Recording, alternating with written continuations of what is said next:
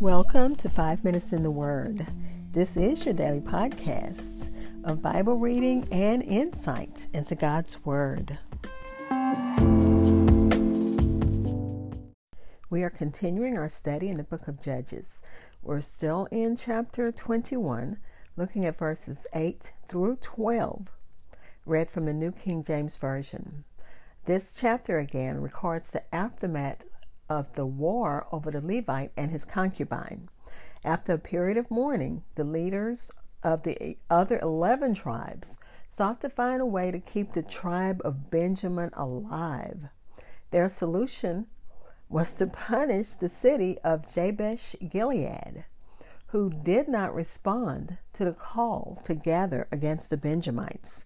Let's listen to chapter 21 of Judges, verses 8 through 12, read from the New King James Version.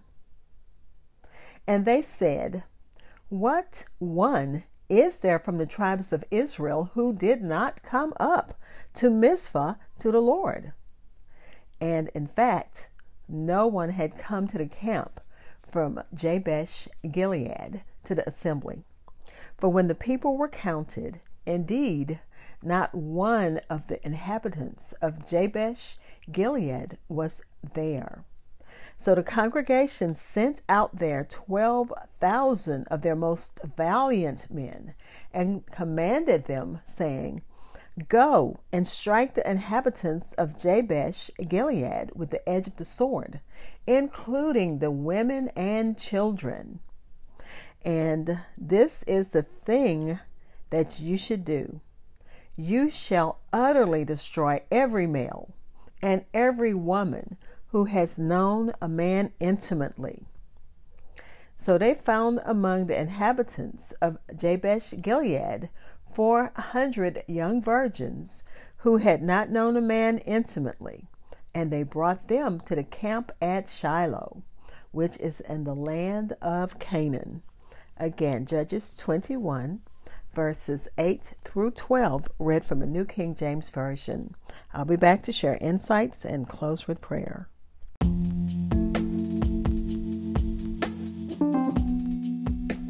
Hi, I'm the host of 5 Minutes in the Word, a daily podcast which spends a few minutes exploring God's Word.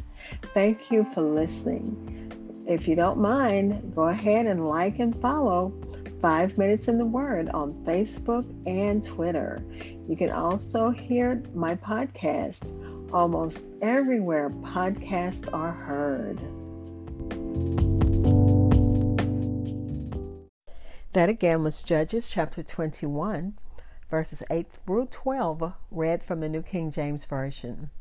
And this is the children of Israel, the 11 tribes, are seeking a solution to the problem of another foolish oath.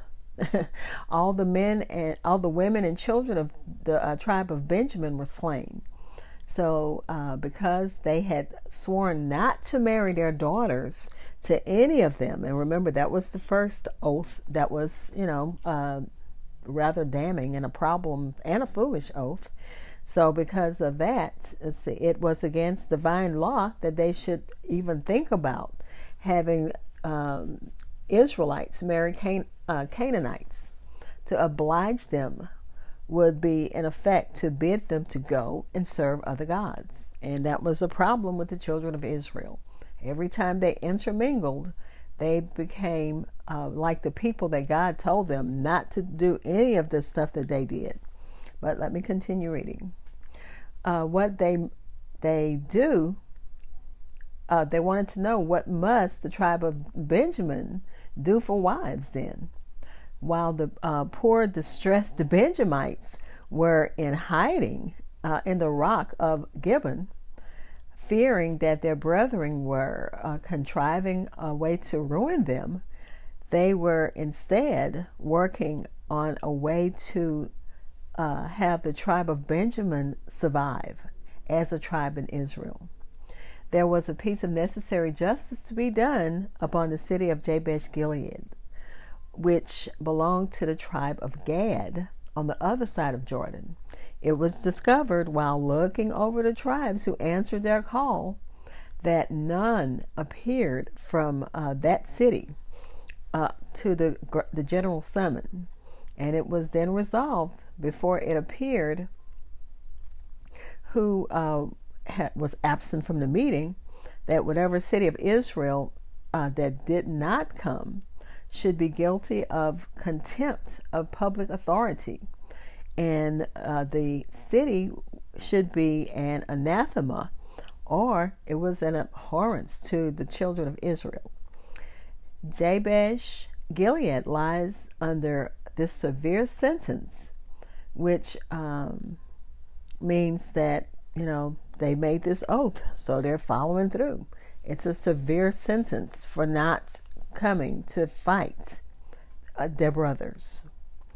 Since Jabesh Gilead had failed to participate in bringing justice on Benjamin, the Israelite men decided that the city must now be punished. They seem to have viewed this decision as falling within the provision of divine war. The Israelite men probably decided to spare the virgins because Moses had previously made this a similar decision in Numbers chapter 31, verses 17 and 18.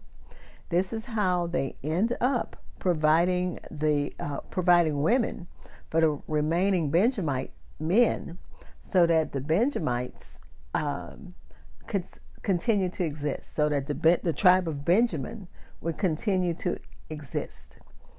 And the order was that they were killing the women and the children.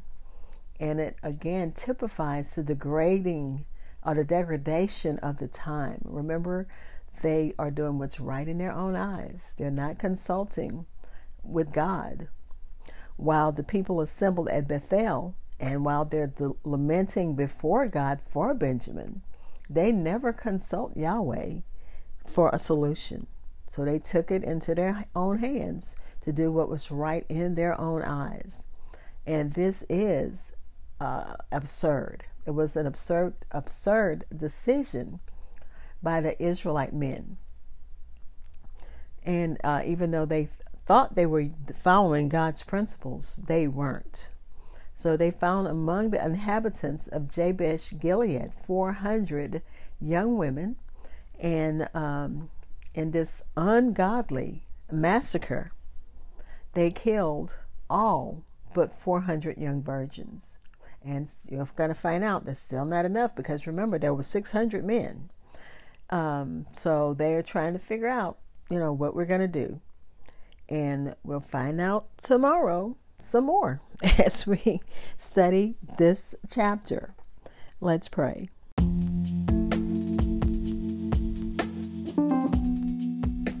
Father, we thank you as we continue studying your word. We're praying for those who need you, God, in a special way, even as we read about the killing of the inhabitants of Jabesh Gilead, leaving only 400 virgins alive, killing every woman who's known a man, and the children. And that's a painful picture, Father. But that's a picture of war as we see it played out in front of us in the Ukraine.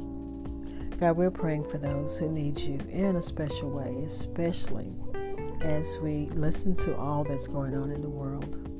So many needs, Father, and we can only cast them on you, because that's what your word says. Cast your cares. Cast all of our cares upon you. And Father, we thank you that we can cast our cares. We can bring you our concerns. We can bring you our problems. We can bring you things that baffle us. Even as the children of Israel, they were seeking your guidance and just went with what they thought you wanted. So God, we thank you for your Holy Spirit that guides us as if we allow him to. And we thank you for your Son who died for our sins. Father, we're praying for those who need you in a special way. You know what the needs are, and you know how to answer and meet those needs. And we're thanking you in advance for answered prayer. In the name of Jesus, amen. Thank you for spending time in God's Word with me. Be blessed.